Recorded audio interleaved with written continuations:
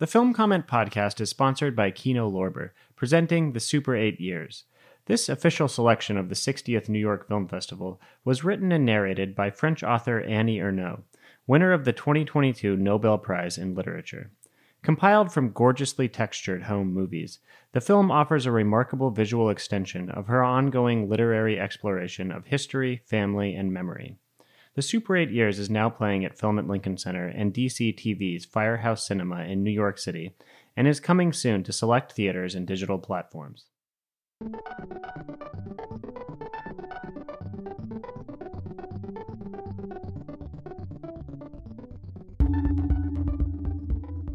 Thank you all for joining us. This is one of our most anticipated and exciting events of the year, so we're really glad to be doing this with you. I'll say a little more about the event, but I want to call our honorable guests, our panelists who are ready, who have sharpened their knives, and they're ready to debate the list as it's revealed. So I'm going to first call onto stage my co-editor, Clinton Crute, at Film Comment. Next up, we have Inney Prakash, who is a curator at Maysles Documentary Center and the founder of Prismatic Ground. We have Alissa Wilkinson, who is a critic at Vox. And we have Bilge Ebiri, who's the critic at Vulture. Very pedigreed panel we have here. A little bit about this list. So we do a bunch of lists at the end of each year. The two main lists are Best Films of 2022. So we poll nearly 100 film comment contributors from around the world, and we ask them to submit their top 10 US releases of the year. So these are films which have received a theatrical or virtual release in the US in 2022. And we also asked them to submit their top 10 films that premiered this year at festivals or where have you, but have not yet acquired US distribution. So we do that list because we really want to shine a light on films that are still looking for a distributor that our critics think are worthy. So today we're going to count down the top 10 films that had US releases this year, the best films of 2022. We're going to count down the top 10 films. We'll talk a little bit about each one. Then we'll show you the full top 20.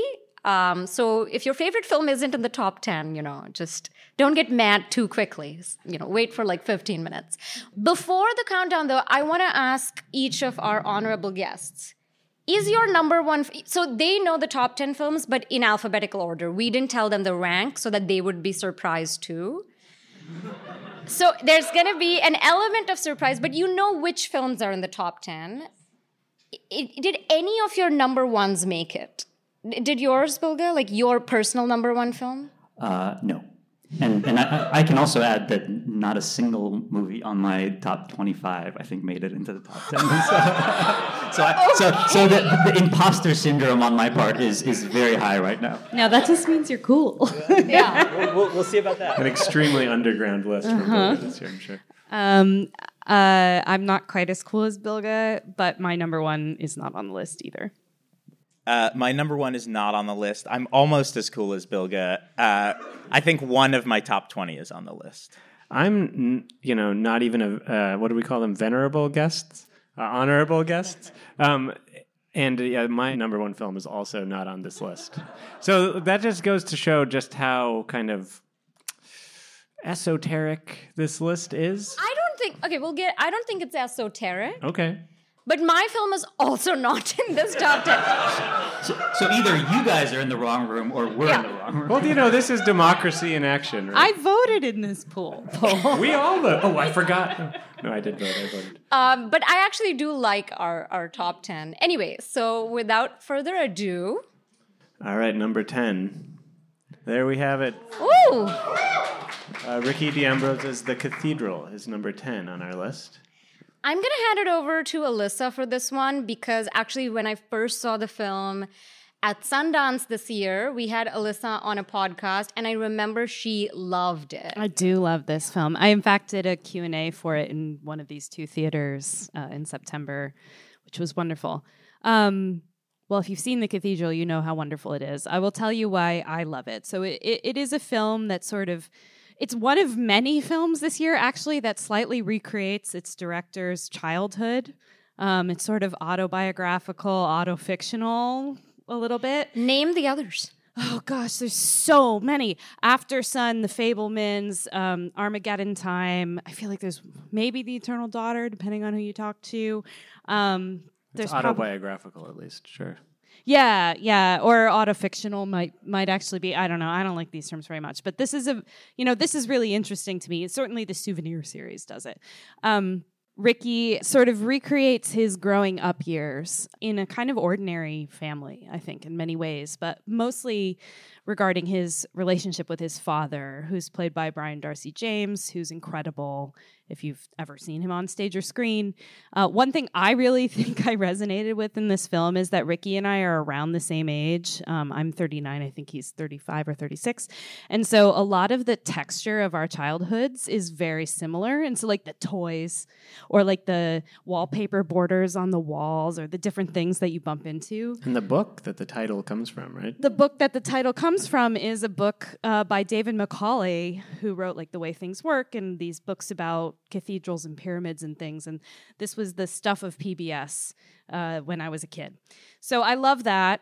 I felt like I was seeing parts of my life on screen, but I also love how he renders his dad, I think, with real, like sort of a cold eye that also feels very like many of the films that have done this year, and maybe the best, as if he has empathy for him without excusing him or getting gushy or letting him off the hook.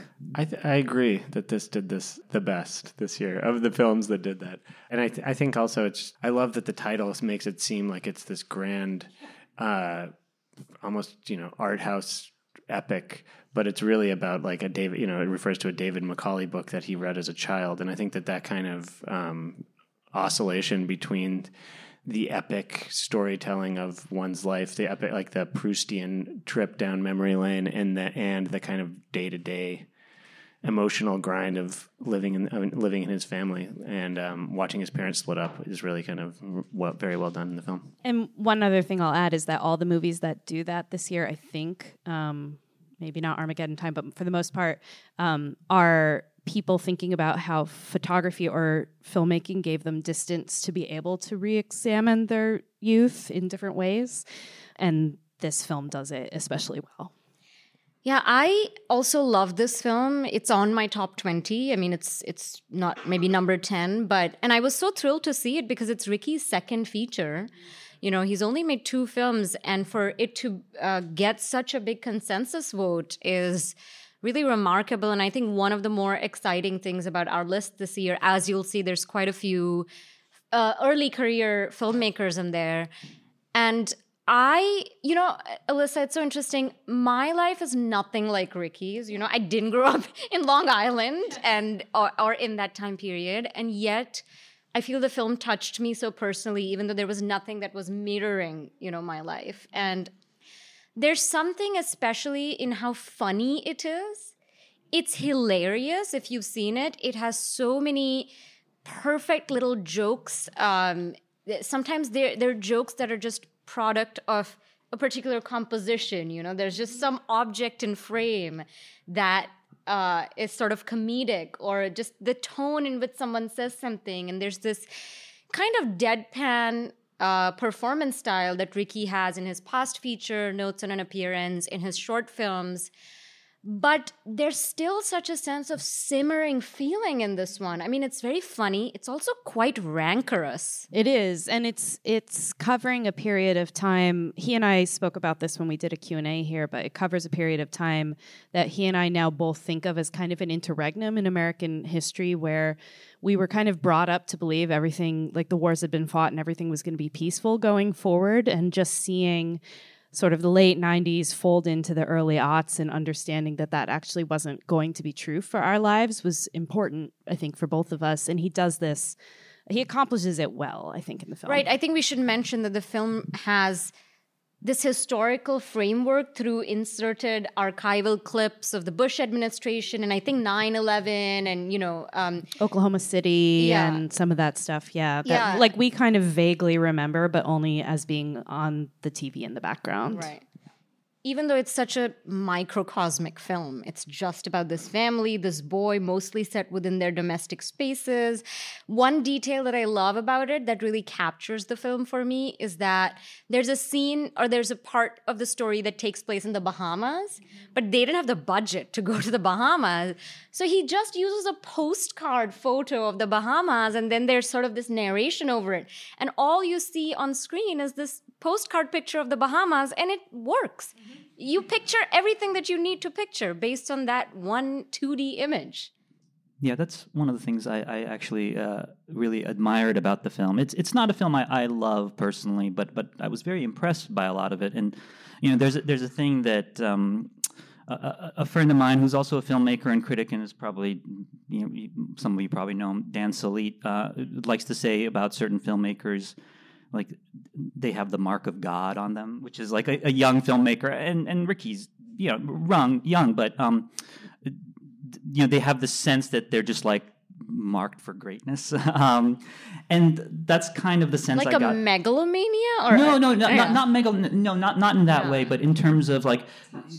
Well, they have a certain confidence in their work, like an intuition, a confidence in their work, and an ability to kind of get things up. Because that's the thing about, when you see the cathedral, it was not made for a lot of money, and you can tell.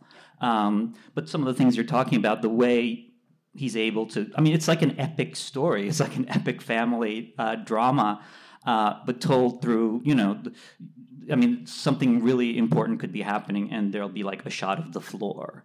Right. And he's able to do that. He has the rigor and the confidence to be able to do that. I will say, I remember I read 2 reviews of this film, and one of them said something like, the adults in the boy's life, I forget the boy's name, but Jesse. Jesse, right? Yeah. The adults in Jesse's life don't seem to take into account his feelings, and they're always like fighting around him and stuff like that.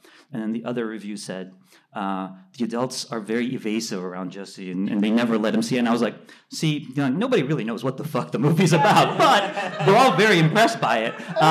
But that's not necessarily a bad thing. There are a lot of films where, it's open to interpretation. That's okay. Does it speak more to the fact that we all have such different familial experiences, and the film somehow forces us to watch it through the lens of our own familial history? Yeah, I feel like this has been an issue, might be too strong of a word, but a factor in the way that all of these films have been received this year is that everyone kind of thinks they know what's going on in the film, and in most cases, obviously I'm the only one who watches them correctly, but in most cases I think maybe we're projecting. Yeah, well, they're designed for the audience to identify with him, right? That's we're supposed to project, so that's good. Yeah. Inney, I'm not as enthusiastic about this film as others, but I was really struck by the meticulousness of the way the period is evoked, despite the clearly low budget, and there was something really, really masterful, honestly, about that. Sourcing those toys, I don't know how you find some of those anymore. That little play school clock with the face on it, crazy. Bilge said rigor, and I think that's kind of the film rises above its meager budget through this kind of aesthetic rigor. Should we move on to number 9? Looks like we all like the cathedral more or less. Well, it sounds like Bilge might not so much. I like it. I think Bilge's mincing his words, but we'll get to more divisive ones. All right, next, number 9. That's right. The novelist Promising film. Sue's, the novelist's film is number 9. Who are the hong heads in the room? Yeah. Well, you've too come to few. the right place tonight, my friends. Not to foreshadow, but Clint. sorry. You can't spoil It anything. was a good year for Hong. Barely Let's a give the spoiler in man this case. When is it not a good year for Hong Sang-soo? He's in the volume business. I'll say I am not a Hong head. I've they're as critics, programmers, in a way, our careers are premised on the idea that we have taste, whatever that is. And, the one thing that has really made me question my taste is the just absolute fanaticism for Hong. And I just look at these movies and I don't see it. But I did. This year I was like, I'm going to give it my all. And I was touched by The Novelist's film. I think this film is probably one of his most accessible for those who come in hating. Most interesting, yeah. Not condescending at all to Inney. For those who maybe don't understand the complexity and richness of what he's offering you. For those who want some semblance of something going on. Right. Well, that's another thing. That's another way of putting it. I loved this movie, and it's in my top 5, I think. I don't Clint remember is a my Hong list. stan I'm for a some Hong background. head, but long standings, like, for many, many years. I think since I saw Oki's movie. And I think that I think he does go through, not every year is a strong year for Hong, in my opinion. I think he works through ideas. He uses films to sketch out kind of different ways of making movies, different ways of thinking about the world. And I think this year he kind of, the handful of films that he released this year, which is a weird way of putting it. 3, I think, came out this year. Is that right? In front of came out this year. Well, 2 released this year theatrically. Walk Up does not, I don't think was released 2 this were year. at the festival, right? 2 at the New York Film Festival. Hard to keep track. But I think 3 theatrically released theatrically this year. 2 released theatrically. Introduction. That was 3, this year? That was this year my too. God. So 3 this year. But in the 2 from last year's festival season were then released. Anyway, those films, Introduction, In Front of Your Face, and then the Novelist film and Walk Up, I think he's like really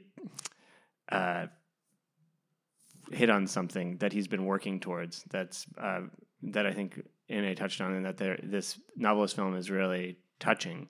It's about a lot of things. Yeah, I mean, death, what's moving is thematically, it's really about presence, right? And the title, I don't think it's a spoiler to say, is about like paying attention to what's in front of your face, right? Yeah. And being present in the moment. And the way Wait, In Front of Your Face or the Novelist film? Oh, sorry, I'm talking about the wrong movie. That doesn't mean anything. Ignore what he just said. So easy please. to do with him. I mixed up 2 Hong movies. That never happens. The Novelist's film is about a novelist who makes a film. Now I have the right movie in my head. All right, good. I'll say this is a great movie for film programmer representation. Having a film programmer as a character in a movie. How interesting could that be? But let me just defer to someone else, since I completely am working with the wrong frame of reference. That's okay. Well, I mean, I think that's common with his films. Everybody, it's a truism that his films are easy to confuse. This movie is about a novelist who goes to visit an old friend in a village outside of Seoul, and then goes to look at some sort of local monument, some tourist attraction, encounters a filmmaker. I mean, it's really like nothing happens. And Nothing Happens movie. But then she runs into this actress, a famous actress who's sort of retired, and then decides... Played by Kim Min-hee. Played by Kim Min-hee, who is, for those of you who don't follow the South Korean tabloids, is Hong Sang-soo's paramour, for whom he left his wife of many years. But none of this is all sort of like, again, maybe this is another auto-fictional film in that way. In that, it definitely is, but it's not as overt, and that kind of autobiography creeps into his films, and I think in a way that I think is really compelling. So then she decides to make a film, and that's where the title comes from. We got to that point. I just wanted to respond to Inney a little bit. I think that sometimes I do like Hong, but I sometimes can't figure out why. I watch a film and I don't know, why do I like this? And sometimes I wonder if I like most of the things he makes because I liked the first thing of his that I saw, which was Right Now, Wrong Then, and I absolutely loved it.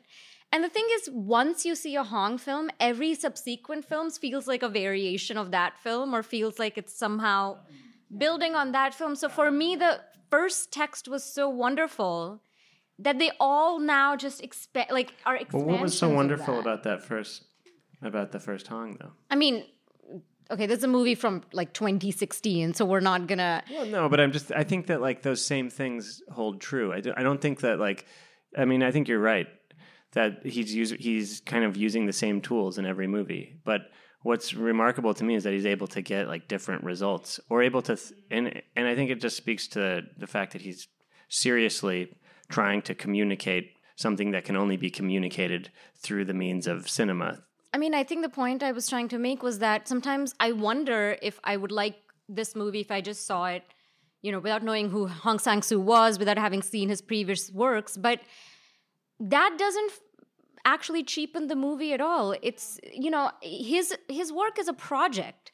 Its appeal is cumulative. And I think it's fine. Movies don't have to be like standalone objects floating in a vacuum. You can enjoy movies.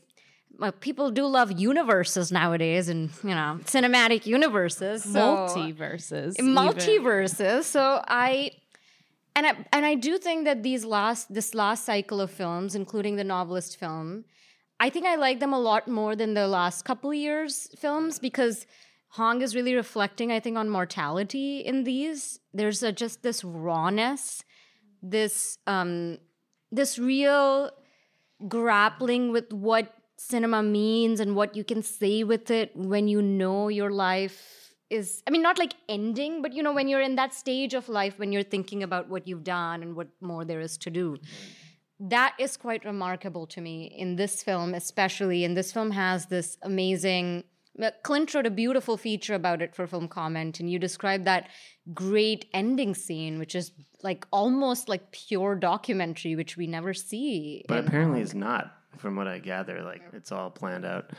Alissa, what are your thoughts? My thoughts are that I the novelist haven't finished watching it, but I am enjoying it. I just haven't gotten there yet. Bilge? Yeah, this is actually one of the films on the list that I have not seen. I do like Hong a lot, actually. I mean, I've been watching his films for years, but he's been a little harder to keep up with of late. But the one thing that I will say, and maybe we can talk about it when we get to In Front of Your Face a little bit, but there's so many. Bilge! Sorry, that's already been. Like, that's already. All right. Sorry. That was my. It's a big night for Hong here, but one of the things that in sort of the festival art film world, there are a lot of films that work around evasion and about holding back information. The Cathedral, I would say, is one of those films. And what I love about Hong is he doesn't do that. I mean, you watch one of his films and you get, even if it's a miniature, it might be a film about just one interaction or something like that, but you really get a sense of these people. I mean, through the performances and through their interactions, even just through the physical way they move around each other and the way they talk and their postures and things like that, you really get a sense of what these people are like. And a lot of films in this world, you don't get that. I would say, the Cathedral, as impressive as it is, I don't really get a sense of what those people are like, Like a directness, you mean? Yeah. That directness it can be very refreshing, and that's one of the reasons. Especially because ambiguity has almost become like a trend now, no? Yeah. Wait, what? A fetish, if you will. Ambiguity. Oh, ambiguity. Yeah, I mean, and it's not like Hong is not ambiguous. I mean, there's so many things unsaid in his films. Obviously, it's not like they're just, he's not making. It's not like Douglas Sirk movies or something like that. But there is. But this one gets there, or this one gets as close as he's going to get to Douglas Sirk. This one, but there is like you said, in front of your face, which may or may not be discussed later. I think also can. But there is a presence there, and that or not presence, but like presentness that I love about his work. I now remember what I was thinking about earlier, which is that he's sort of like he's like a process artist. Like in the art world, they're process artists. Like, so you have films where the ideas are not fully formed, and I think these films, one of which is on the list at least, are fully formed. There are snipers waiting to take you down if you break the embargo. The embargo is strict here. With that in mind, I think it might be time to move on to our 8th film. Drum roll. Number 8. It's a big one. No! Literally a big one.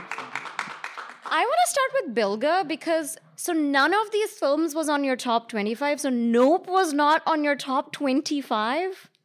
I don't think so. I like Nope. I'd love to see it again. I enjoyed Nope. I feel like it's maybe of his films the one I like the least, but I still like it. It felt a little bogged down in metaphor a little bit, but I enjoyed it. It's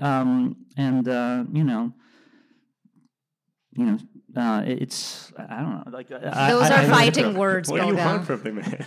I actually like the movie as well, but I think bogged down in metaphor is a good way of putting. Who's gonna stand up for no? Okay, so bogged down in metaphor is like Thank you, my Alissa. jam. That is what I want to see. Like, give me, well, maybe not all the metaphor. I should refrain. I do go to Cannes. That can be rough. But I don't know. How could I not love a movie that's about spectacle culture? Like, that is everything that frustrates me on a daily basis in my job. And everything that he's doing about it is about spectacle culture, but he does it in this weird sideways way where people are still emailing me and being like, well, what's up with the monkey? And I'm like, yeah, I know, right? So I have a blast writing about movies like this because I'm not interested in like emotionally connecting with it. I'm just super interested in what are you trying to do and did you accomplish it? And I really think he did. That said, I will say, I do think it is of his three features, the one that I have, if I had to rank them, which I famously hate, but if I had to rank them, it would be number 3. But Us would be number 1, so I don't really know where Us that would be leaves number me. 1? Yeah. I agree. Same here. Same. Yeah. Really?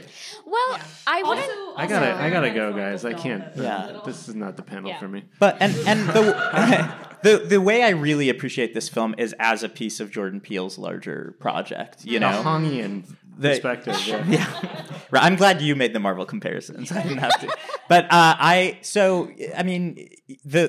he's clearly working with the same themes and endeavoring on this project to talk about blackness in America, but also the way it manifests. And in this case, through spectacle and through film and filmmaking in a way that implicates us and really forces us to question not just, what's up with the monkey, but like, how do we participate in this culture? And I how really do we appreciate not find ourselves able to disconnect from the culture, which I think is a really big part of the movie, and possibly the most horrifying moment, which I think is in the trailer, is when the veil lifts on the woman who was like mauled and you can see her face, and it is like the most pure horror moment for me. And it's really just like you can't, like, it's so addictive you can't get yourself away from it. I don't know that I mean, it's like one of the biggest films of the year, so it's not like people are disconnecting themselves and going off and watching Hong Sang-soo movies, but it definitely hold on a minute. Well, but it is the movie that I would show undergraduates over and over again to like talk about spectacle and addiction and all that stuff. I love this. This is my favorite of his movies, and I think because it's a little bit more evasive in terms of metaphor. Like the monkey is not clear. It is not clear. I guess spectacle. Sneaker. What's the sneaker? What are these things? It's just like there's these weird, surreal, and kind of really imaginative images and just ideas that come and go that make the movie a little, like, more compelling to me than Us, which I think is maybe not my favorite, I would say. But we don't need to get into that. I love Us as well, and I loved Nope. I really loved it. It was one of the most fun experiences I had in the movie theater this year. And I really love Jordan Peele as well. I wouldn't rank these movies because all 3 of his movies feel very different to me. And so I can't even really rank them because there are certain things I like more in one, and then there are certain things I like more in another. I think Us is very rich and kind of painful to me. It's a movie full of pain. Nope is super fun, and it's great to look at. I mean, I haven't really seen anyone do like the Close Encounters kind of spectacle, in the last few years in the way that Jordan Peele has done with this movie. I don't mind the heavy metaphors. I love that about his movies. He is not scared to just like be obvious and didactic in some ways. I think that he has this love of like 70s, 80s, genre cinema where the metaphors were obvious. These big allegorical movies where, like, I don't know, the shark is really your parents' divorce or something. You know what I'm saying? Like, and he's like unafraid to work with those big unwieldy elements, but also I think he is an artist of the vernacular. He is able to take really vernacular elements of society, of the way we live right now, of the zeitgeist. I mean, just the title, Nope, every time it's said in the film, that one word says so much and is so funny, but it's not like he's taking it too seriously. It's not like he's injecting it with some, highfalutin, like, intellectual. He also knows that this is fun. Like, how people interact and live, there's an element of just fun to that, but there's also a lot of social dynamics underneath it. So, I don't know, man, I was so sold by this movie, and I was so thrilled it made it this high because it is a big popular movie, and sometimes among critics' polls, like, those movies don't, get a little bit of bias almost. Well, it's a big popular movie, but it, like we've talked about, it traffics in metaphor and it has a kind of arty structure. It's not, it's not straightforward necessarily in its storytelling. It's not confusing or anything like that, but it is a film. I think critics love this kind of thing because it makes us feel relevant, right? Because it's the kind of film about which you want to write things and you want to read things, and people want to read them, and people have actually seen it, and you want to go home and Google it after you see it to read what others have written. There's flying saucers in I. That's cool. Like, that's awesome. That should be in more movies. Yes. Yeah, it is pretty cool.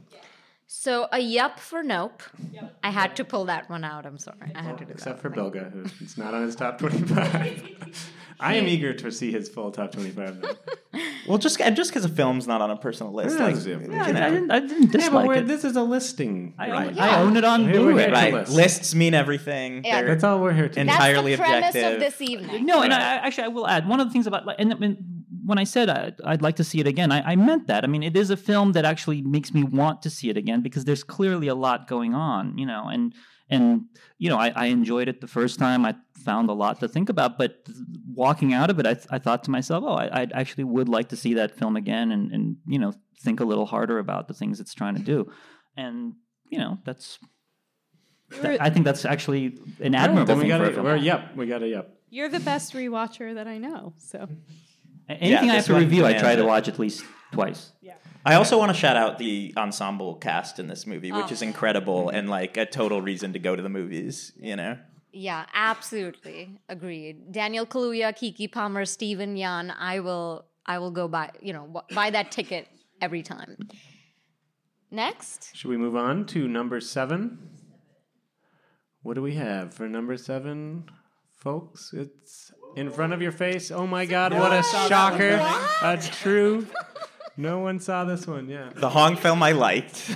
All right, well then why don't you... So this was the one you liked, not the novelist film. Correct, yeah. Oh my God, okay. This is the one I was talking about when the title is, it's about, looking at what's in front of your face and being present. And I think it's actually very moving going on that journey with this character. There are these beautiful interludes where the character is in her head, sort of repeating these affirmations, slightly self-helpy, spiritualistic affirmations. And the way they build the tone of the film, I think, is actually really moving and leads to a revelation that ends up being all the more powerful for it. This was also in my top 10, along with the novelist film. The introduction did not make the cut. I had to limit the number of Hong films. Although I will note that when our individual lists are released tomorrow, Hong is well represented on many people's lists. I think In Front of Your Face, as Inney was alluding to earlier, that it's in the title. It looks death squarely in the face. This is a film about mortality and about managing, what remains of life, and in a way that is not moribund or maudlin in any way. It's still a Hong Sang-soo movie. It's funny. There are people who drink, they make cracks at each other, that kind of thing. So I think it's it's not, in my opinion, as good as the Novelist film. If I have to rank them, if I'm ranking the Hong Sang-soo movies tonight. So you disagree with this order? Yeah, I guess so. But I'm not going to complain. I did see it, and I'm going to be honest, my memory is not great for it, to the point where I had to go read the plot to remember that I had in fact seen it. But I kind of love that about his films. I feel like this happens to me every New York Film Festival. The list gets posted. I'm like, okay, how many Hongs and when? I think that's that. I mean, I'll cop to that too. Like, yeah, not with these two movies, but like introduction. I did not. That's why I didn't make my list. I don't know if I saw. I can't really remember which one that was. They blend together, but I also kind of love that. Was it the one in which the filmmaker gets drunk at the bar? That's the texture of everyday life, and that's, I think, why they blend together. And I deeply enjoy watching them, and not everything has to. Great artist of the vernacular, and that's why I think this film especially suits his style so well. Is it is about the everyday, Well, one of the things, I mean, I was saying earlier when we were discussing the Novelist's film about how present his characters are and how present his filmmaking is. And one of the things that I noticed while watching this film, I mean, I don't know how well people know. I mean, I know some of you have seen the movies, but in terms of how familiar you are with the quote unquote story of the film, but it's about and I don't even want to say aging actress because she's not that old, but like middle-aged actress who we same woman who plays the lead in the Novelist film. That same actress, who we find out halfway through the film is actually dying. But what was interesting was, through the interactions, and there's kind of this. The terms always sound obscene and weird when you're talking about it with Hong Sang-soo. I want to say set piece. there's a set piece in the middle of the film, which is basically her having a meal and drinks with a director who's an admirer of hers. And the scene just kind of goes on and on and on. And there's, there are several quote unquote revelations during the scene. One of which is that she's dying. The other of which is that he wants to sleep with her.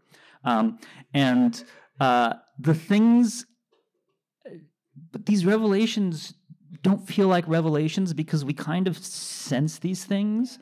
But it doesn't feel predictable in a negative way. It's almost like, the performances and the way he shot everything is so delicately observed that we kind of like are in these characters' heads and we sort of know where everything is going. Not in a bad way. We sort of know where everything is going because we're sort of in there with them. And that was something that really struck me about this film, and I think that's true of a lot of his films, which is also why they're not, they kind of blend in because they don't have that sort of like narrative jolts that happen where you're like, oh my God, she's dying, how shocking. It's like, I thought she might be dying. It's not easy to pinpoint, that's what happened in that film because there isn't anything that stands out as happening exactly. Yeah, it's cinema at the cadence of life, which is something quite wonderful. I think that's a good note to go to the next film on. Number 6 is... Oh! Wow. All right, some fans in here. This is the one film that was on my top 20 that made it into the top 10. I mean, I just think, all right, it's a huge sort of undertaking to decide you're going to make a movie that's about a person, an artist, but also about the opioid crisis, but also about a certain period in New York's history. So to do that successfully, I think, is a huge accomplishment. And I think this film does it. It's incredibly complex in its structuring, and it really beautifully incorporates Nan Goldin's artwork as well. It's a tearjerker and incredibly thought-provoking. And yeah. I just realized that we need to say the title of the film. This is All the Beauty and the Bloodshed. Laura For Poitras podcast listeners. For podcast listeners who are now scrambling to Google the list and while they're listening along. I love this film. I think it's incredible. But two things that stick out when I think about it is, one, it's like odd that it works as well as it does, because there are two big threads that are getting woven together in it, which is sort of about like Nan's family and also Nan's present, and the opioid crisis and sort of her activism. And the fact that they work together so well is really remarkable. This is just like not easy to pull off as a nonfiction filmmaker. And on top of it, I just was really delighted having seen Nan's work in museums a lot and wishing that I had a copy of it, and knowing that that was like prohibitively expensive because it's video art. It's not just like a movie. That so much of it is in this film and preserved this way felt really important to me, because it is her work, like the Ballad of Sexual Dependency, which I've sort of seen in museums all over the country at different times. As prints, usually. As prints, at the Whitney, or like I saw in Seattle once. And I've just sat mesmerized watching it because it's incredible. But it also is it preserves history. It's images of people, some of whom aren't with us anymore, or certainly of a moment, and that it's in this film and it's done so seamlessly with the narrative. It feels like a magic trick to me. I don't know how Laura Poitras did it, but she did a great job with it. You're listening to the Film Comment Podcast. Sign up today for the Film Comment Letter. It's a free weekly digital newsletter featuring original film criticism and writing by Film Comment's editors and brilliant contributors.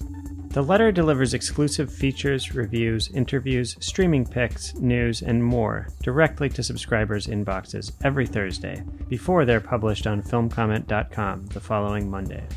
Sign up today at filmcomment.com. That's actually one of the things that's most impressive about the film for me. Because Laura Poitras is not a filmmaker who tends to make movies like this, and this was kind of a departure for her. In some ways, it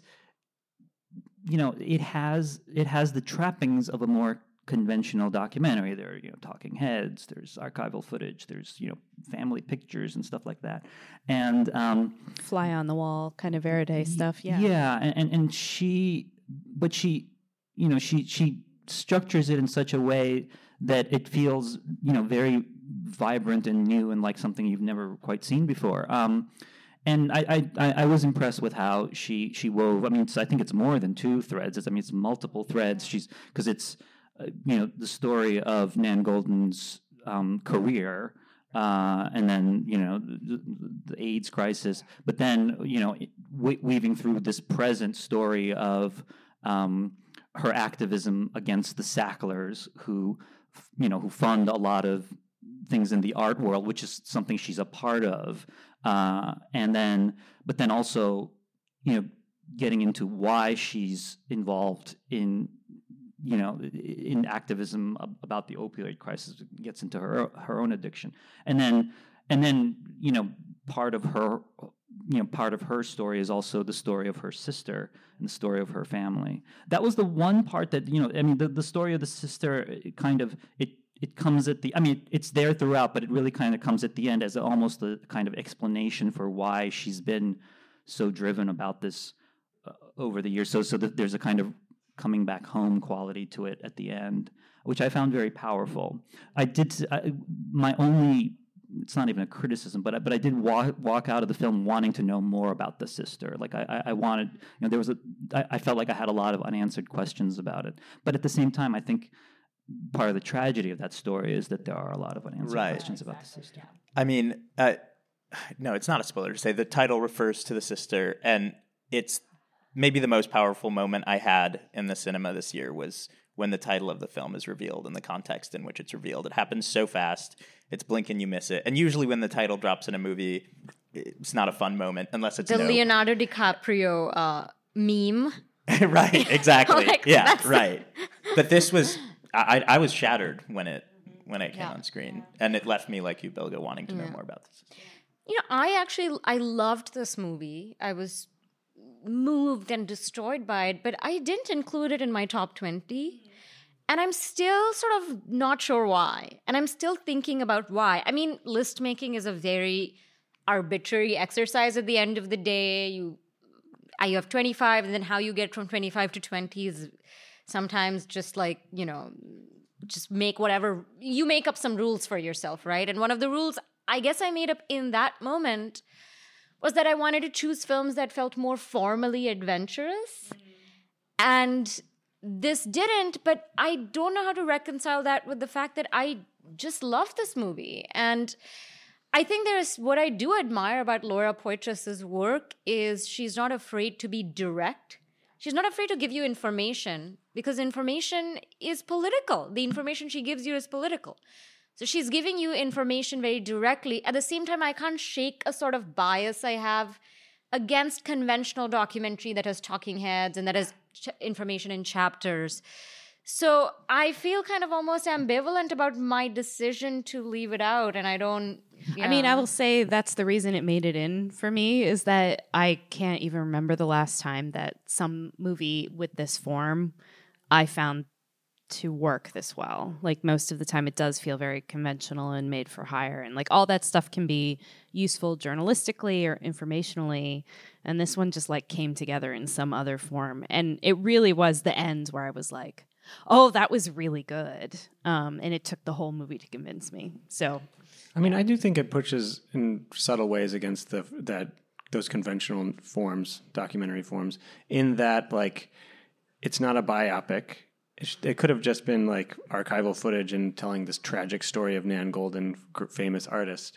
But it brings in this kind of journalistic interest in digging beneath that information. And it's also not a political documentary, in that, although it partly is. So you have this kind of weird hybrid form, and I do think it's pretty remarkable movie in that it straddles that very well and with a lot of skill. Yeah, and I think it is more formally adventurous than it appears on its sleeve because of what Bilge said. There's something really interesting happening there structurally where it's not hitting the familiar beats, but winding the threads in this way that it really has to make them all work together, and that it's done kind of like a house of cards. And there's almost a secretly autobiographical quality to it also, which is, I mean, it's Laura Poitras making this film. Her other films, she tends to be more of a participant in almost. That's not quite the right word. And that's also one of the things that was kind of surprising about this film when I first saw it, because I thought, it's... Yeah, she shows up, but then as you watch the film, you realize, this is actually really personal for her. Like, how does an artist become an activist? That idea. You can sense her grappling with that idea. You can sense her grappling with that idea in all of her work. But in this one, it feels like she's maybe come out on the other side of it and maybe found a way to address that idea. Yeah, it was great to see at TIFF. She called out the festival, both TIFF and Venice, for having Hillary Clinton platformed, which just felt so, fitting for her. She's always going to be conscious of the institutions she's working within. And that's actually also why I admire the directness of the film, because I think for Poitras, you sense in her films that what she's trying to say is more important than what the film looks or feels like. I mean, which is not to say she's a careless filmmaker at all. Her films are formally very, thoughtful, but her politics are very strong. She really cares about the things that she's making movies about, and that's always been really inspiring to me about her, that filmmaking for her is a tool for something else, and it's not an end in itself. It's occurring to me as we're talking about this, though, that, this is another movie about somebody narrativizing their life and looking back and telling a story about it. And I think we've seen a couple, and therefore also about spectacle, putting that life into a museum, onto the walls of a museum. And I don't know if the next movie falls into that category. We won't know until it's revealed. Are we ready to go to the next movie? Because I do feel like we could keep talking about this one. Bilge's guess is EO. I also, before we go, I do want to shout out that this is a documentary, and it's nice when a documentary appears on an end of year list. So wait. Oh, there you go. Oh, okay. Wait. We had a whole bit that we were gonna do, I guess, down there, right? Well, because Bilge said it has to be EO, so I thought that was interesting. Well, EO is not necessarily on the list. Let's just make that clear. I said EO because you were saying the next one is maybe not autobiographical, and I was like, well. Well, I was wrong. Clint this was throwing one is a little. very much autobiographical. Clint was throwing a little red herring in your lap.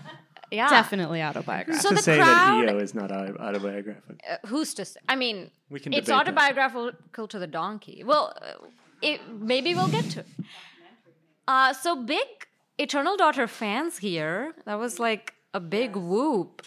I think a valid whoop. I seem to have been the one who's seen this movie. I have not Okay. seen this yet. Clint I love and Joanna Hogg. I love her meticulousness. I fell asleep after. Okay, well that's fair. I mean, that's fine. We liked it a lot. So. I Yeah. love this movie. So this movie is in the Souvenir universe, which makes me very happy. Kind of in the Souvenir With lots universe. of universes, multiverses. So many universes. I mean, Yeah. I'm not going to accuse. Well, anyhow, that doesn't matter. I don't know. I really love this movie. It's so. You kind of know what it is going. I think you know what it is going in, or at least you do. I'm just gonna spoil an element of it, which is that Tilda Swinton plays both parts in this movie. I don't think that's a spoiler. That's not a spoiler. Like, yeah. That's the plot.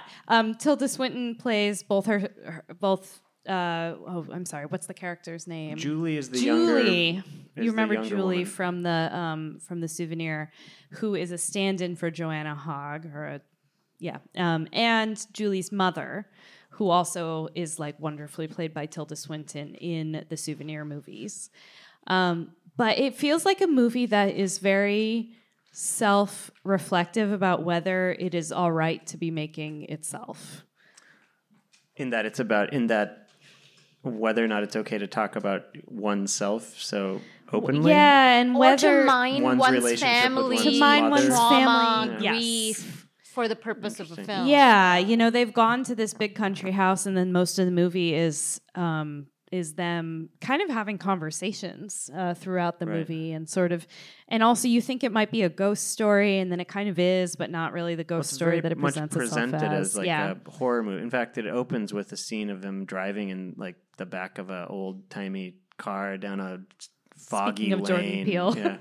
First half was spooky. It's like, but it's spooky to the point of like being ridiculous. Like she's clearly leaning really hard into the spookiness and that kind of haunted house British Gothic horror, like The Innocents. Beatrice Loaiza, who wrote about this for Film Comment, compared it to The Innocents, the Jack Clayton film. Yeah. And there's like this kind of old spooky British haunted house thing. Yeah. And you've got this like front desk girl who like can't be bothered and also maybe might like murder you. I don't know what's going to happen, right? You just like really don't know what If you're you've watching. seen the funny. new White Lotus, I feel like some the two harmony there. hotel managers, Nathan Lee, who's also a Film Comment contributor, pointed this out to me that there's some kinship between those two hotel managers. My favorite moment was that from that character is when Julie goes to ask a question and she asks the front desk person. She's like, "Let me check," and then she just clicks on her mouse for like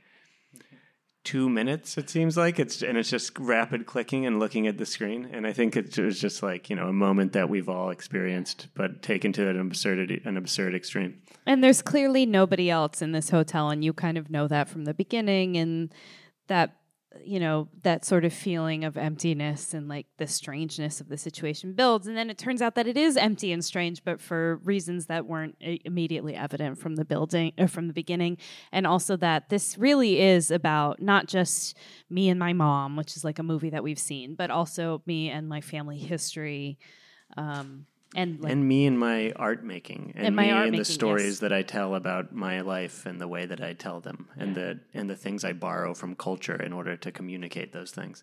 And I think it's a really like brilliant film in that way. It's interesting because all the spooks are misdirections, kind of. So I don't know, they teeter somehow between comedy and horror a little bit, because you can't tell if Julie is just overly sensitive and on edge all the time, if she is assuming the worst and therefore we are. The film stays in an ambiguous place which is a really kind of, it manages to combine several tones very delicately without ever kind of overplaying its hand. I think I've mentioned this before, but one scene that just hit me so hard was there's a scene where Julie wants to celebrate her mother's birthday. So they have a little dinner and Julie gets her a lot of presents and has a special, I think, some kind of dessert made. And her mother's like, I'm not hungry. I'm not going to eat right now. And Julie just loses her shit. I mean, she has a minor fit. She starts crying like, why are you doing this to me? Why won't you eat this meal? And any daughter who's had a mother, I think, can relate to that. You know, when you just are so frustrated and resentful at your mother for something completely inessential. While you're trying to do something nice for your mother. You're trying you make it about yourself. Enjoy it. Yeah. Like, why won't you perform for me? You know? And I thought that just... Sorry, a bit of myself came into that. But I thought that really nailed what I loved about the movie, that it's so, without cliche and so delicately just captures how hard it is to understand your mother and to feel yourself like so close and sometimes like a twin of your parents, and I'll have all these expectations from them, but also feel a lot of guilt, like you owe them something, and all that is made fraught by the fact that she's making a movie about her mother, you know. A movie that we are watching, as it seems that we discover that we're watching it. I think like that's the Hongian tendency here that I think, and I think another thing that this movie reminds that I think is similar to Hong is that it seems like kind of a minor film in many ways, even though I think it's so rich and so there's just so much going on. It does, like, you walk out and you're like, it was very personal and very specifically about something that is certainly universal, but also not, of great political import. But I do think it also adds dimension to the souvenir films to watch, because it adds like an ethical level. I liked it more than the souvenir films. I think because it's much more playful. Yeah. Overtly playful. It's like clearly a COVID era film too, which I just appreciate. Yeah. And it uses those restrictions. Another thing that's like similar to Hong, I guess. It kind of creates, art out of restrictions that are, maybe not what they intended to do originally. Yeah. Are we ready? I just want to note. Go like Please. I said, I haven't seen this film yet, but I'm very happy to hear people say such great things about it.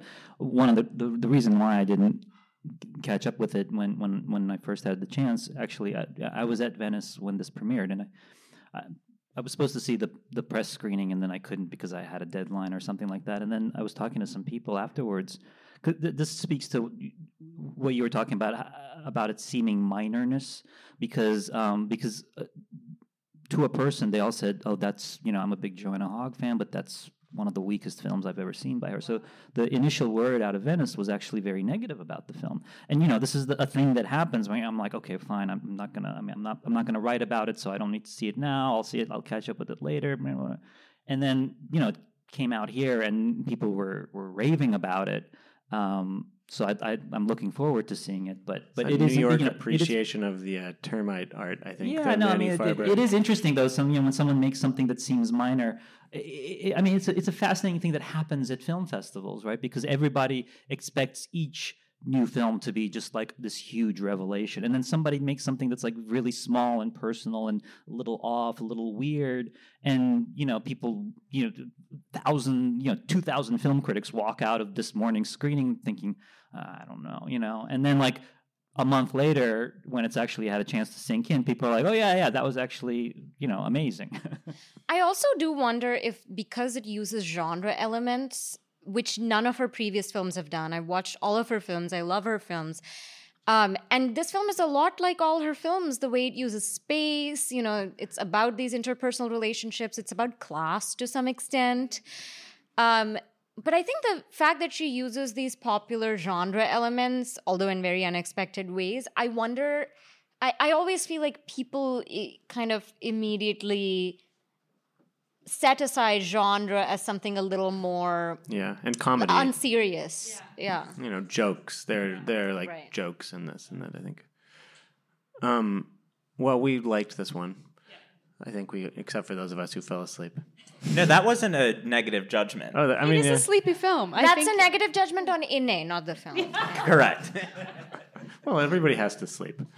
Moving on, number 4. We're getting closer and closer to the pinnacle. We have Saint Omer. Yeah. I lied there too for my. Yeah, this is too low for me. I think I'd like it to be higher. I mean, this was one of my favorite movies of the year. Same. Mine too. I mean, by Alice Diop, who before this had made only or at least primarily documentaries, and comes into this with completely that sensibility. It's a film that feels almost unlike anything I've seen before. It's. And you're looking sort of, or at least I was, for the reasons like, why did she make a fiction film out of something real when she is somebody who her normal reaction is to film something? And I think partly because it's a commentary on the real, but also about her relationship to the material she captures. So there's a sort of framing device in which a character who we can take to be a stand-in for the director attends the trial of a woman who has killed her daughter, and like an infant daughter. Yeah, infanticide. Yeah, and so the film is about her testimony. A huge chunk of the film is this woman's testimony, shot from the same angle, and in a way that's incredibly powerful. But then it's also about our main character's reaction to that, right? And our main character is pregnant, which is, I think, an important part of very significant of the film. Yeah, I mean, when I find myself trying to describe this film to people, I have had trouble because I'm like, well, in some ways, it's a really straight ahead. I mean, like sort of almost deadpan courtroom drama, except without almost the courtroom drama element. It's like in a courtroom, and it is a drama. It's like the later parts of a Law and Order episode. Yeah. It's just people talking. But I really have recurring sort of memories that hit me out of nowhere of the scenes of this journalist character in her hotel room, kind of grappling with motherhood silently in the face of having listened to this commentary, and that feels like something I don't really ever remember seeing in film. It's so raw and so visceral, and yeah, it really hit me like a ton of bricks when I saw it. It's funny, structurally it actually kind of reminded me of some Romanian films, because in the way that, the first half is, you said deadpan. I don't know if deadpan's the word, but it's like dry and very direct and just odd in that way. And restrained, maybe. Restrained, yeah.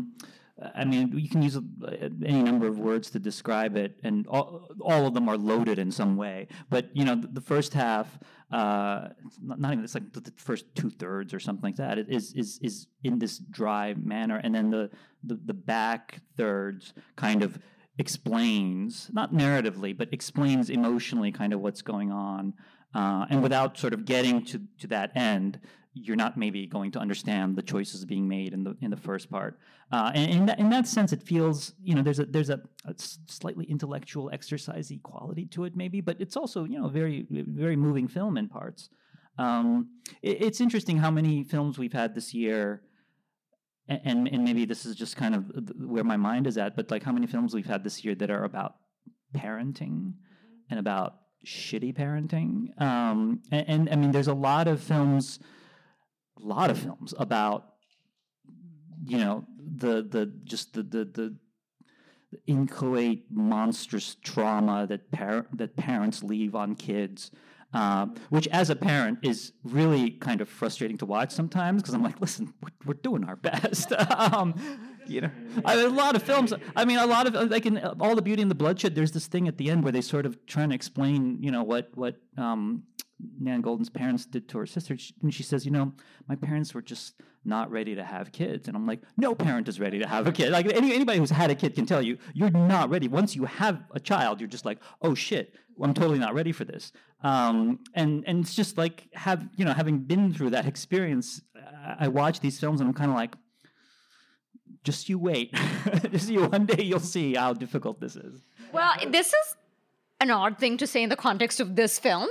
No, I mean, but I'm not talking about her. Because so much of what we find out is about because we see the woman's mother, her own relationship. Right. So I'm not talking about the mother killing the child. I'm talking about her mother because we later find out that there's something about how her mother raised her, which is why she's so kind of emotionless when she's talking about what she's done. And then there's a whole thread about the journalist slash filmmaker's mother. So there's a lot going on. Sorry, and those flashbacks are told through camcorder footage, which I believe is constructed, and another visual motif this year. Yeah.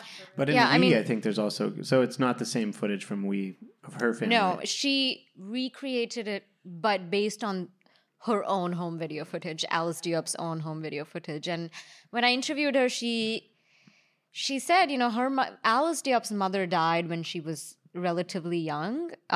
So creating that home video footage for the protagonist, she said, was like creating memories she actually never had, which was really powerful. There was a period this year where I also was like, another movie about like a terrible family relationship. Like, it's just, But, I think what is interesting about this film is I don't even know if it is about a terrible family relationship, because the remarkable thing about this film is that it does not give you any answers.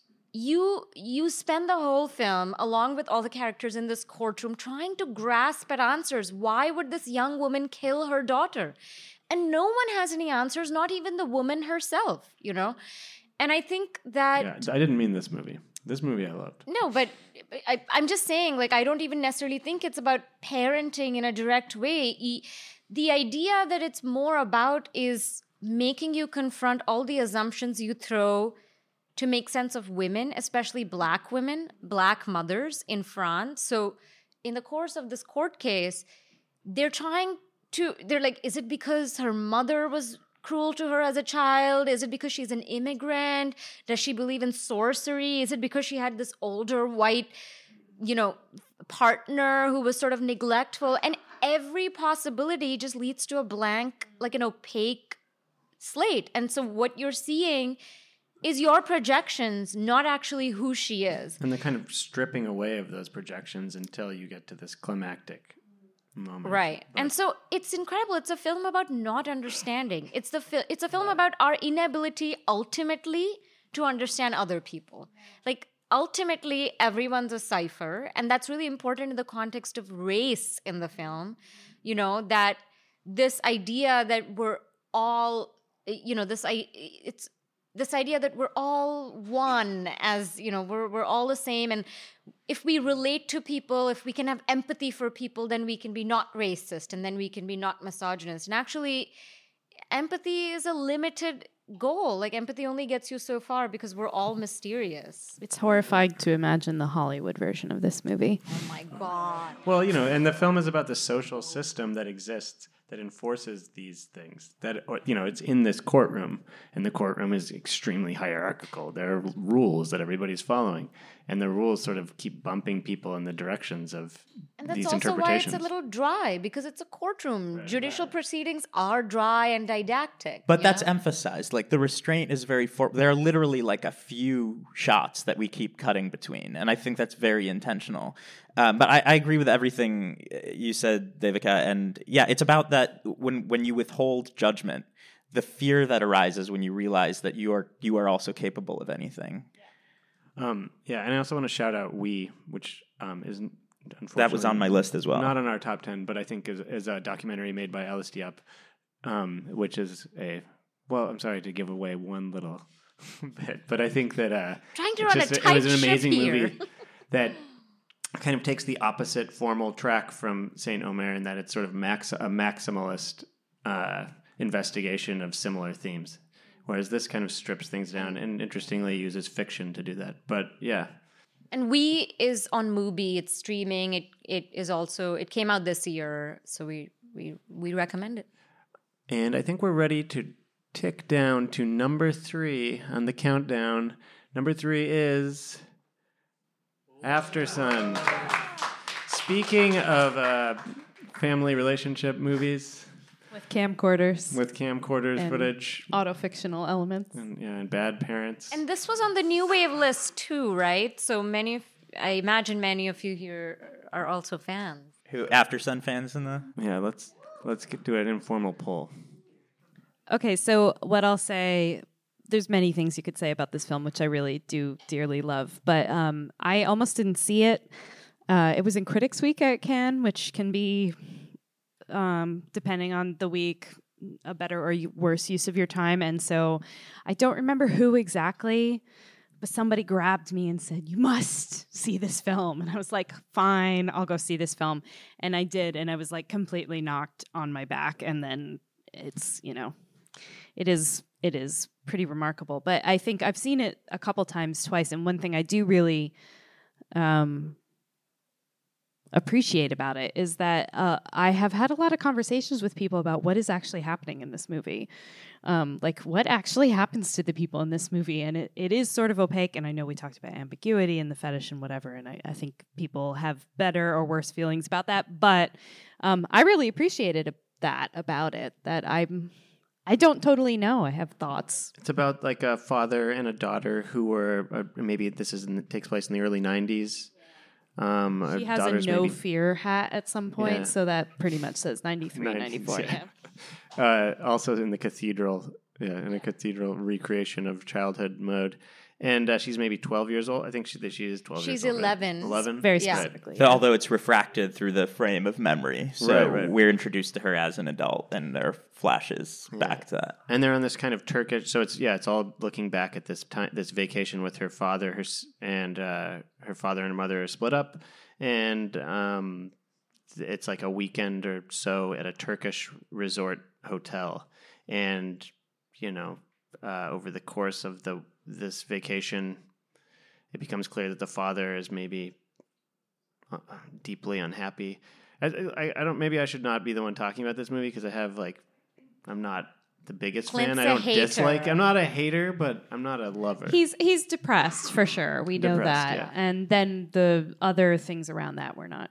I don't think we're ever really. We given. should also clarify or just mention that the dad is played by Paul Mescal. Yeah.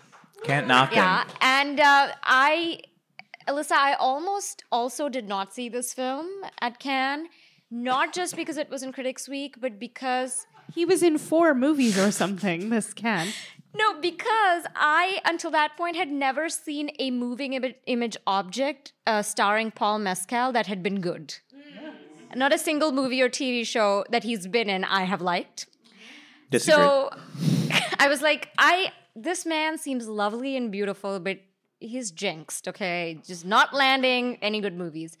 But then I was talked into it. It was really a breakout, and I had the same reaction. I mean, I've heard a lot of people say this, that they love the movie despite themselves, that there are aspects of it that can feel sentimental. There's aspects of it that can feel simple. I mean, it's a very simple movie. It's about father and daughter on this vacation. The father's unhappy, and they're sort of, the daughter's trying to, she's young. She doesn't understand adult misery.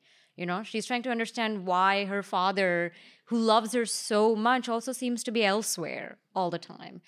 It's very simple, but it just gets to this emotional core. Every person I've talked to has been destroyed by it. I mean it just brings I cried, but as you're talking, I'm also realizing why I didn't like it, which is that I think that in a way that the Eternal Daughter, for example, comes at similar familial issues really in a really oblique way and uses weird genre elements and is very imaginative in order to evoke like a very specific and personal experience that the viewer is then invited to kind of identify with.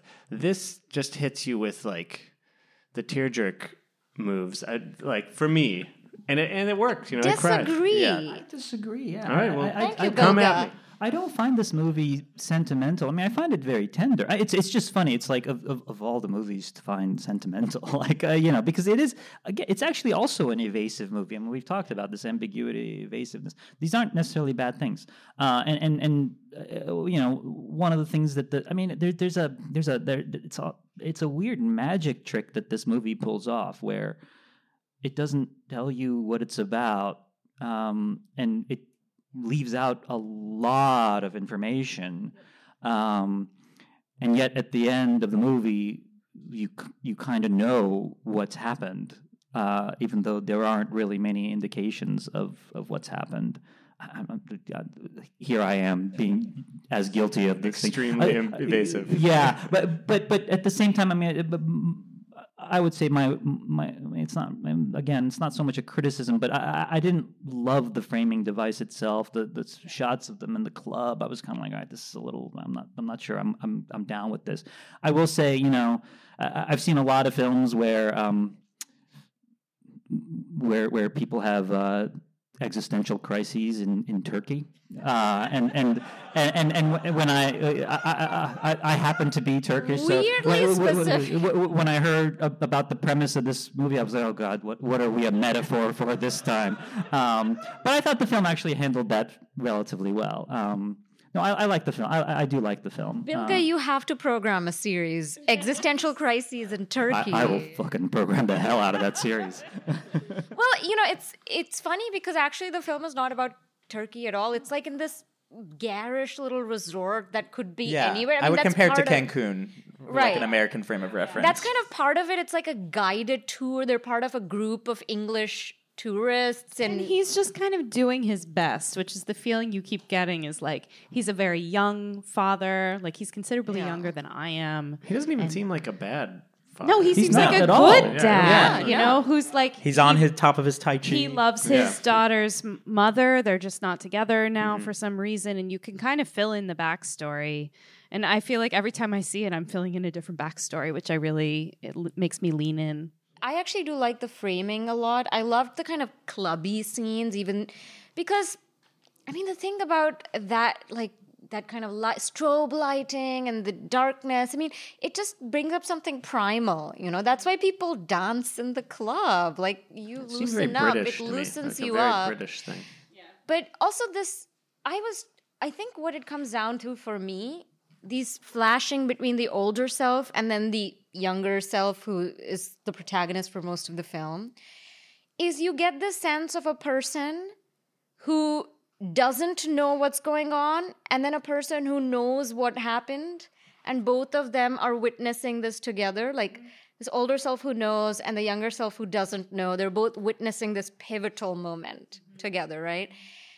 And that just guts me. I mean, just thinking about this older self looking at her younger self who doesn't know what's going to happen, and like and trying, I think, to make sense of it, trying to grapple with like what could have been different, you know, what could she have done differently? I don't know. There's something very powerful and universal about that juxtaposition to me. I think in some ways it's the most legible of those autofiction movies that do the same thing, but in most of those cases, the filmmaker, we have to suppose that is out there doing that looking, and what Charlotte Wells provides us with in the film is a character to sort of sink into who's doing that looking, which might account for some of the sort of reception of it. Like in The Fabelmans, we're just thinking of this Spielberg guy. Yeah.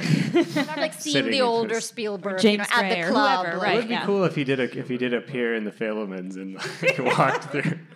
I was just going to say, I really like this movie, and one of the things about it is that I do love a good cry, you know, but it felt like one of the first times and a good nap that I was watching it. Yeah, no lie there. It felt like one of the first times I was watching something by filmmaker Charlotte Wells, who's around my age, who came of age cinematically at the same time and in the same way as me. So I'm like, oh, you also love Terrence Davies and the Taiwanese New Wave and Sofia Coppola, maybe. I feel like there's this formal resonance that just totally corresponds to the way I learned about movies and grew up loving them. That really hits for me, in addition to, you know, everything else about it. Well, I was just going to say, I mean, of the various films that we've had this year that treat these subjects of kind of looking back at your childhood and your parents, I mean, I think this is the one that maybe best captures that quality that I think everyone has had, which is remembering something about something that one of your parents said or did when you were a kid that you remember, but now as an adult, you suddenly understand what that moment meant as something that you didn't quite grasp at the time, but somehow remained with you, and then like 30 years later, 40 years later, suddenly it comes on you, and you're just like, oh, right, there was that time when my dad said this, or there was that time when my mom did this, and suddenly, like, it makes sense. And that this film really captures that quality really well. I think maybe we should move on to number 2, but I do also want to point out that there was another movie, a Spanish movie called After Sun, that I kept confusing this movie with when I was looking for information about it. And this one is it sounded pretty literally cool. named for the stuff you put on your skin, especially if you're British and you get burned in the sun. Yeah, there's a is scene that a where British term? After they call I it? don't. Or I mean, It's a brand. it's a brand. and there's a scene where she's putting it on his face. Yeah. Which I only caught the second time. A metaphor, you It might say. comes up often in the movie, actually. They're rubbing this lotion onto each other. All right, so number 2, but any guesses now that we have 2? Right, I'm I have curious. 2 left. What remains? We've Hearing got a lot of tars. Tar, a lot of tar. Okay, EO, decision to leave. All right, let's reveal. It is EO. We have EO. Jerzy Skolimowski's Donkey Picaresque. EO, anybody surprised? Anybody shocked? Any strong opinions? I loved it. One of my favorite film going stories to tell this year has been seeing this at Cannes, and going to see it with a friend, and I kind of heard them weeping throughout the movie, and I was like, this is amazing. We're like on the same wavelength. I was so moved as well. The tear ducts weren't quite coming, but it turned out afterwards that they were laughing and they thought the movie was completely ridiculous. And it is cold. That is, yeah. I remember you telling the story on the Cannes podcast. Right, yeah. But it's like it's a hyperkinetic retelling of Hasard Balthazar, the Bresson movie, and I think to its credit, it doesn't try to emulate that movie formally. It's totally bonkers. It's a ride, and I was on board the entire time. I don't know how you guys feel about it. I also had a memorable viewing experience in that I saw it in a screening where a fight broke out over here. I was there. Yeah. Yeah. I Wait, had no idea what was what? going on. There was a press screening, and there was a scuffle in the back. Yeah, what? a loud scuffle. It was. About I'm going to need names here, Oh, guys. I don't know who was Both there. your friend who thought it was so terrible, and We had some somebody guesses, was like, but- "You weren't crying," and the other person said, Yeah. "I was laughing," and then the things. I would say escalated the quick. experience heightened it for me, and that this is a movie with a lot of like scuffling and red images and stuff like that. And it's amazing unto itself. Everything you said. I also and we were talking about this. I found myself thinking of all these like animal movies I remember from the 90s when I was a kid that we would watch. Where like Milo and Otis. yeah, where it was like animals were the protagonists, and as a kid, I was always like, how did they do that? And watching this, I was mesmerized by just some of the scenes where I don't know how he did it. I think it was incredible. That's not a great reason to put a movie at the top of a list, but it is a very good reason This to is watch a little it. bit no more real air. good This is a little bit more reason. Air Bud than Milo and Otis. I just had to get that joke Wow. in there. Sorry. Yeah. I just love the idea of Skolimowski taking Hasard Balthazar Bresson's film, and I mean he's not remaking it; it's a different movie, but Bresson is so austere and so restrained, and this film is just like maximalist, just out of control, stylized, and I love the idea of him kind of approaching it from that angle. It also, it's funny because some people have called it a departure for Skolimowski, and I feel like it's actually. The donkey is very much like one of his protagonists, kind of this like naive is maybe not the word, but this like sharp observer of the world who is slightly lost in it. I mean, that's just like so many. Stylistically, it's in keeping with. Yeah, this is the man who made The Shout. Right. Yeah, absolutely. Yeah, and Deep End, and these movies are insane. I do not know if this movie is good. I have spent months. I watched this movie in May. I still don't know whether it's good, and that's why I like it. I didn't know when I watched it at Cannes. I sort of, Inney, you and your co-viewers experience, I was like both of you in one.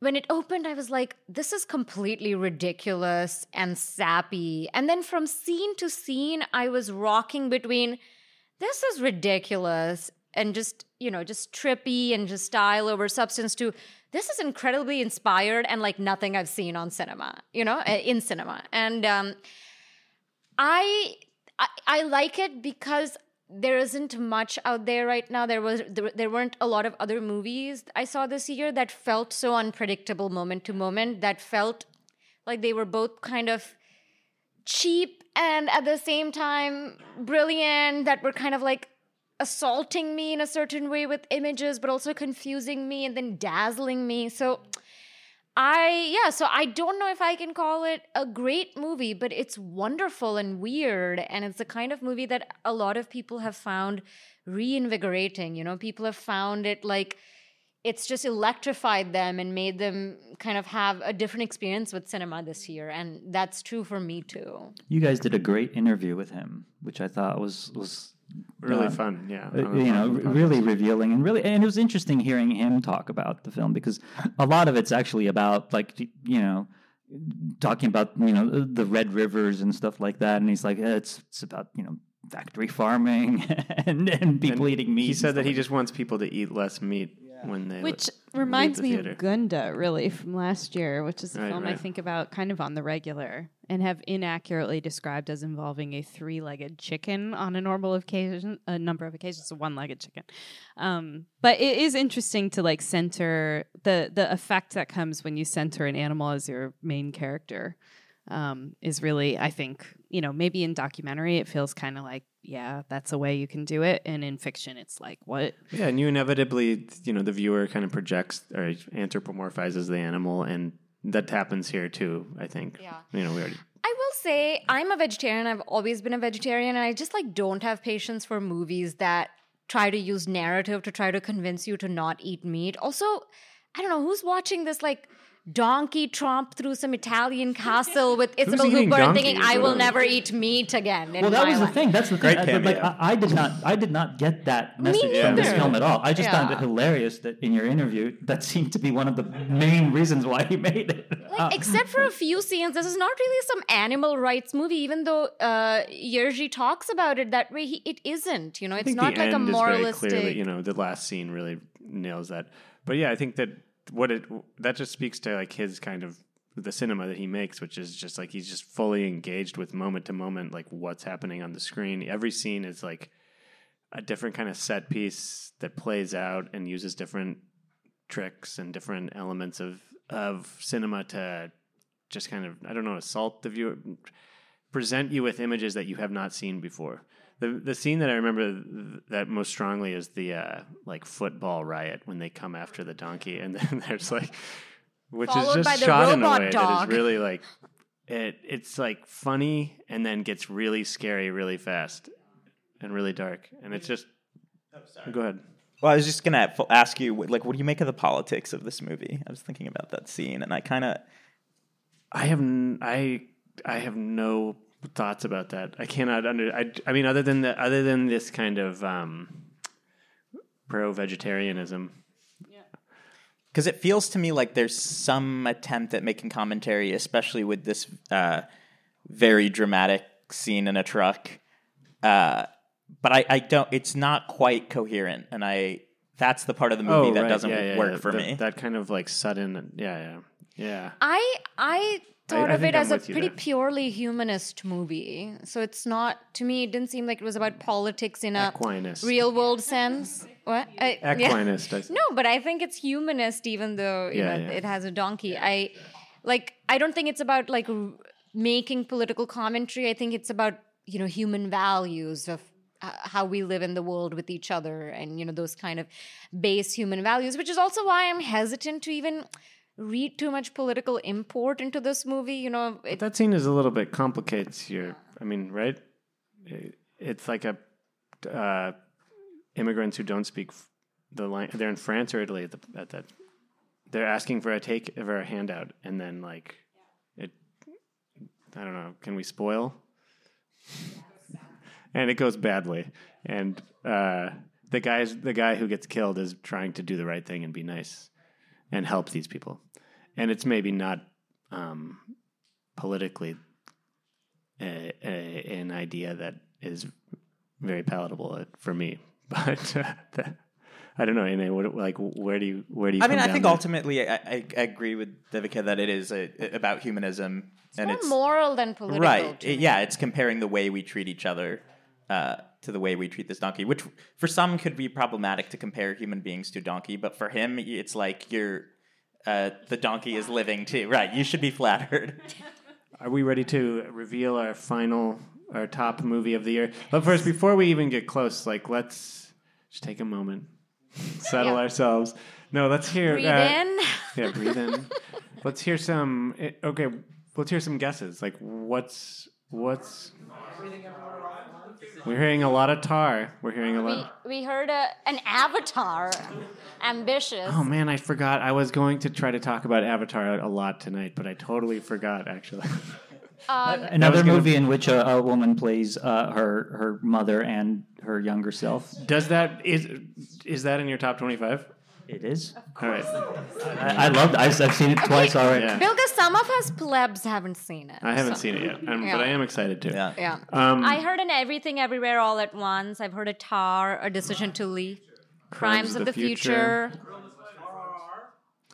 All Quiet on the Western Front. RRR. Decision to Leave. What did you say, sir? You had one. All Quiet on the Western Front. There was another Hong Sang-soo movie released this year, and I feel like we're Jordan really not said really... The Girl and the Spider. Return to Seoul, Corsage. Damn, all right. The Girl and the Spider. That would be truly a list. There's that would three. be There's three a people list in for this the room ages. who voted like number one. Can for I that movie. ask what your number ones were? Do we have time for that? Yeah, we can do that. Yeah, okay, before let's we do that reveal before. the- Mine actually was The Girl and the Spider. Yeah. My number one was a film called... Sorry. It wasn't that. Sorry, Okay, Bilge, but let's finish this. Listeners, Yeah. the film was revealed. We'll get to it in a Wait, minute. what, Let's Bilge, finish. what was yours? My number one was a film called Athena, which I've seen many, many times. I think is certainly going to be on my decade best by the time the decade is over. I know the decade is young, but And it's a lot of people streaming, have you not said, seen right? it. It's on Netflix because Netflix released it and did a somewhat shitty job of releasing it. But Surprise. I went with Tar. Yeah. Mine was Sergei Loznitsa's Bobby R. Context. Great movie. Yeah. Mine was One Fine Morning, the Mia Hansen film, which I feel like is a... So how do we feel about Crimes of the Future? Crimes of the Future. Okay. This is hilarious. I just realized about a minute ago what it was going to be, and I was like, wow, okay, all right. I have to say, so when we were tabulating the results, I was surprised too, even though I really loved this movie. And not surprised that it was this movie. There just wasn't a consensus pick. Like last year, it was pretty clear. Yeah. We knew it would be 5 movies. Memoria, Days. There were these that everyone was loving. Crimes of the Future actually was a little divisive when it came out this summer. I loved it. But it I was was in the a thing. champion. It won by dint of kind of everybody had it in their Right. top 10. Okay, Everybody not had by it. being one on a lot of lists. A lot of people did have it one, but Yeah. not. But it wasn't necessarily like years past where it's just like Yeah. there's a clear number one. Or It wasn't number two. necessarily number one on a lot of people's lists, but it did rank, in a lot of people's lists, and it ranked well. So that says something. It really Interesting. got under people's skin, you might say. It dug deep into their abdomens and stayed there throughout the year. So, Crimes of the Future. So I did see this the same week I saw Flux Gourmet, which I would say if you loved this, that is a good movie to watch in companionship with this. I don't love this movie, but I will say, as with almost every Cronenberg movie, I sort of go in and watch them and think this is a drama, and then I'm like, ugh. And then I leave, and then a month later, I'm like, oh, that was a comedy. That was hilarious. And if I can get there, then I'm really happy with the film, and that is sort of where I landed with. And I do appreciate a lot of what he's doing, but it isn't one I would go to bat for. So I'm curious to hear everybody else's take. I really liked it. So I've seen it since I made my list. Otherwise, I would have put it on there. But I think it does feel like there's something to that, a drama at the time. And then in retrospect, I'm just thinking about how cheeky he is. And like he's a guy who loves wordplay. This movie is, surgeons perform surgery. So this movie is about surgery as performance art. It's just, there's something fun and clever to that, despite all the movie's darkness. I think it was great performances from powerhouses, who doesn't want to see Viggo Mortensen do anything, and Lisa do, and Bill, Viggo Mortensen orgasm after he eats a bite of food, right? And a line the best ending scene of any movie this year. Very EO too. The surgery is the new sex is maybe my movie line of the year. For sure. I mean, I really loved this film when I saw it. I love it because it's weird and it's not perfect. It's a film that's afraid not to be perfect because it's really wrestling with big ideas. Cronenberg is really it's a properly existential film, right? And it's a film that's unafraid to be cerebral. It's unafraid to really talky. What? It's very talky. It's talky. It's kind of a thought experiment. The whole thing is very obviously a thought experiment. But it's also really funny and has these B-movie elements and, just kind of schlocky. But it's I don't know, how many films this year have made me think like this one did, and just gave me the words and the ideas, but didn't tell me what to think, but just opened up this door of provocation and consideration. And I love that Cronenberg is able to operate on these two levels, on bodily level, where the film was quite difficult to watch for me as someone who's quite squeamish. There's just so much happening with the body. People are being cut into, and it's just, there's a lot of sex that is kind of the surgery. After we walked out of this press screening, and I said I just don't get the surgery is sex. It's just not something what you said that was I just don't understand how pain can be pleasurable. I think I did say I'm pretty pain, which maybe I'm showing my basic. Yeah, but it operates very much on the sensual level. When you're watching this film, you will flinch, you will experience pleasure, you'll maybe feel aroused, all of those things. But it is also operating on the intellectual level in a very rich way. And I just feel it's very rare to see things like that. And I think that's why it struck a chord. And that's why even though it's not everyone's number one, it stayed with almost everyone we polled. It just stayed with them. Totally. It's a philosophical kind of cyborgian tract, much like Existenz, about the fusion of the evolution of technology with biology. But I don't want to push back on this movie because I actually liked it quite a bit. But I also, it's not even close top 5 Cronenberg for me. I don't think. Yeah. And I think that's because I think it just is, it's too talky for me. I think after that, the first scene I think is really great. And I was really excited. The first scene where the young boy is eating the plastic garbage can and then the mom and he's out by the lake. Another mom that I think kills that her scene child. is really, more infanticide. But it's such a mysterious and powerful, and it's just the images are there. There's something to grab onto visually and cinematically.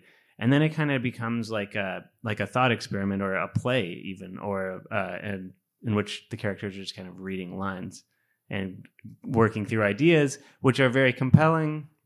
And yes, there's surgery and violence or sexy cutting into people and whatnot, what have you. But it gets like kind of, it devolves into kind of a comedy sketch by the end for me in many ways. Like the weird ladies who fix the machine, who run around and kill people randomly. I don't know. There's elements of it that didn't quite work for me. Kristen Stewart I thought was actually really funny and kind of like coming from a different movie in a way. Bilge has thoughts. Yeah, let's hear Bilge. I hate this movie. All right, thank you, Bilge. I'm so sorry. I hate this. I am lacking some of the brain cells that allow people to appreciate late period Cronenberg films because he used to be one of my favorite filmmakers. Differently. He used to be one of my favorite filmmakers for so long, and except maybe for Cosmopolis, which I liked, but there is it actually, I can even pinpoint it. Halfway through A History of Violence, just Cronenberg movies just stop working for me. And I mean, that happened to me with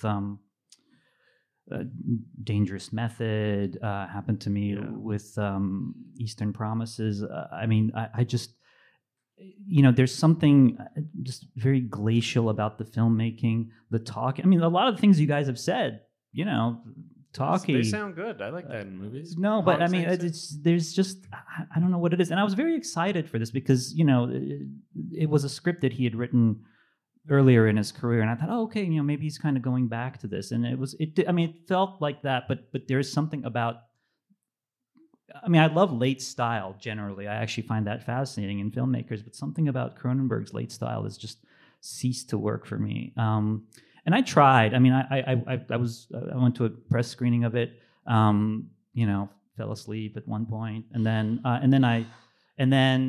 later on with the screener. This movie, because the direction, there's something wrong with the direction. I'm with Bilge. And then I got a point. And then I got a screener. Too much to ever yeah, maybe. I mean, that might actually be part of it because I don't find the imagery that provocative or shocking.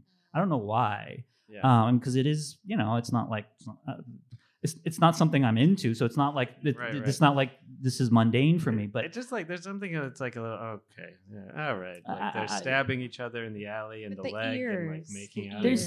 There's maybe an immediacy I'm missing. There's a kind of it does like you said. I think feels kind of like a thought exercise, and that's sort of that quality just turns me off. And I will say, I went back. When I got a screener of it, I watched it again and. Fell asleep again. I tried 3 times. All 3 times I'm just like, okay, you know what? It's not me. It's him.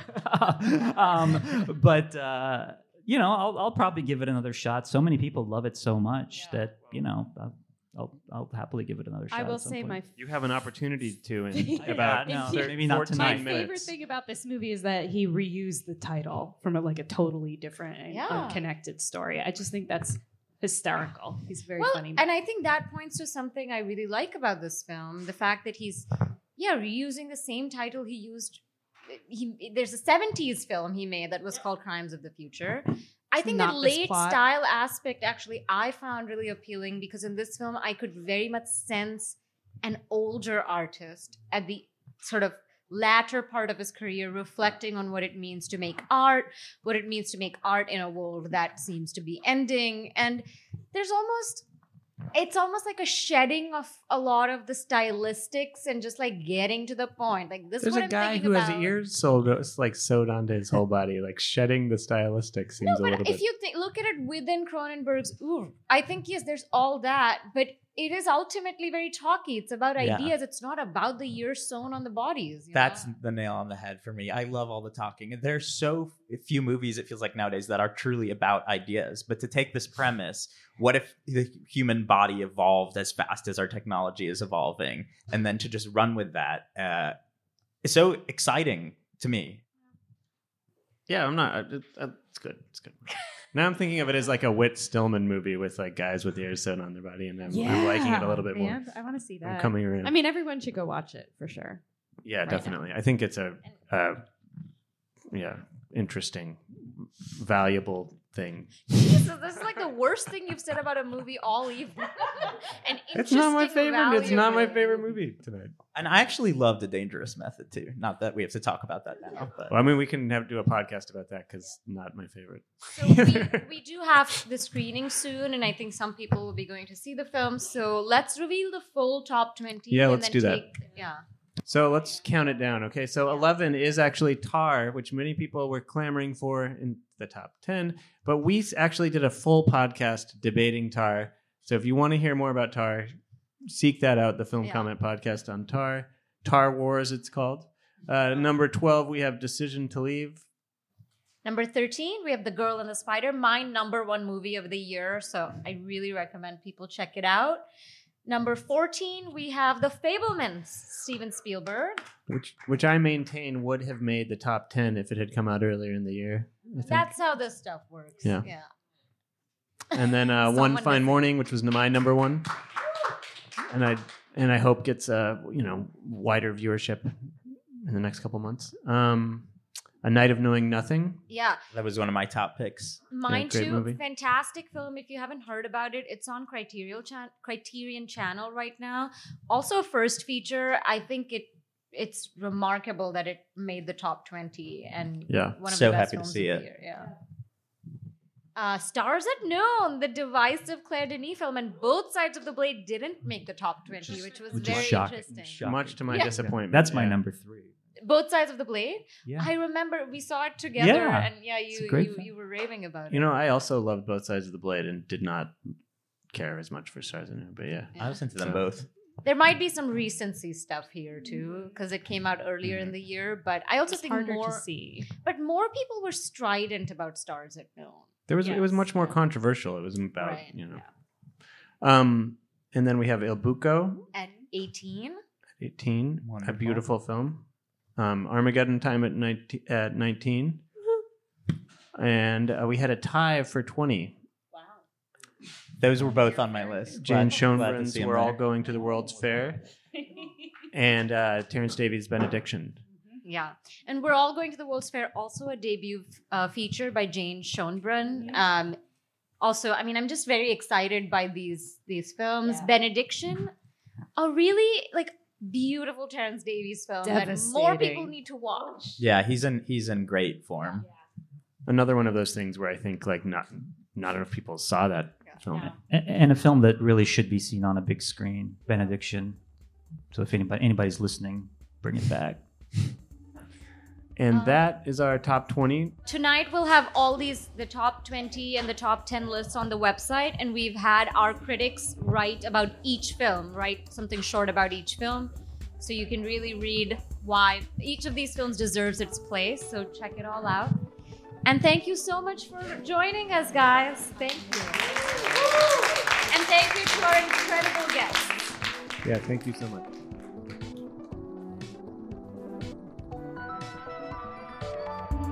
The Film Comment podcast features original music by Greg Einge. Film Comment is a publication of Film at Lincoln Center.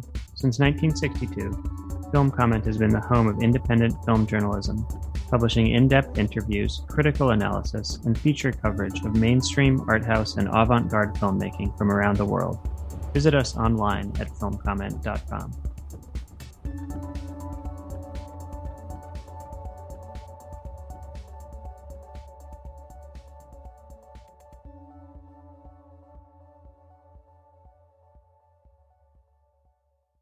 The Film Comment podcast is sponsored by Kino Lorber, presenting the Super 8 Years. This official selection of the 60th New York Film Festival was written and narrated by French author Annie Ernaux, winner of the 2022 Nobel Prize in Literature. Compiled from gorgeously textured home movies, the film offers a remarkable visual extension of her ongoing literary exploration of history, family, and memory. The Super 8 Years is now playing at Film at Lincoln Center and DC TV's Firehouse Cinema in New York City, and is coming soon to select theaters and digital platforms.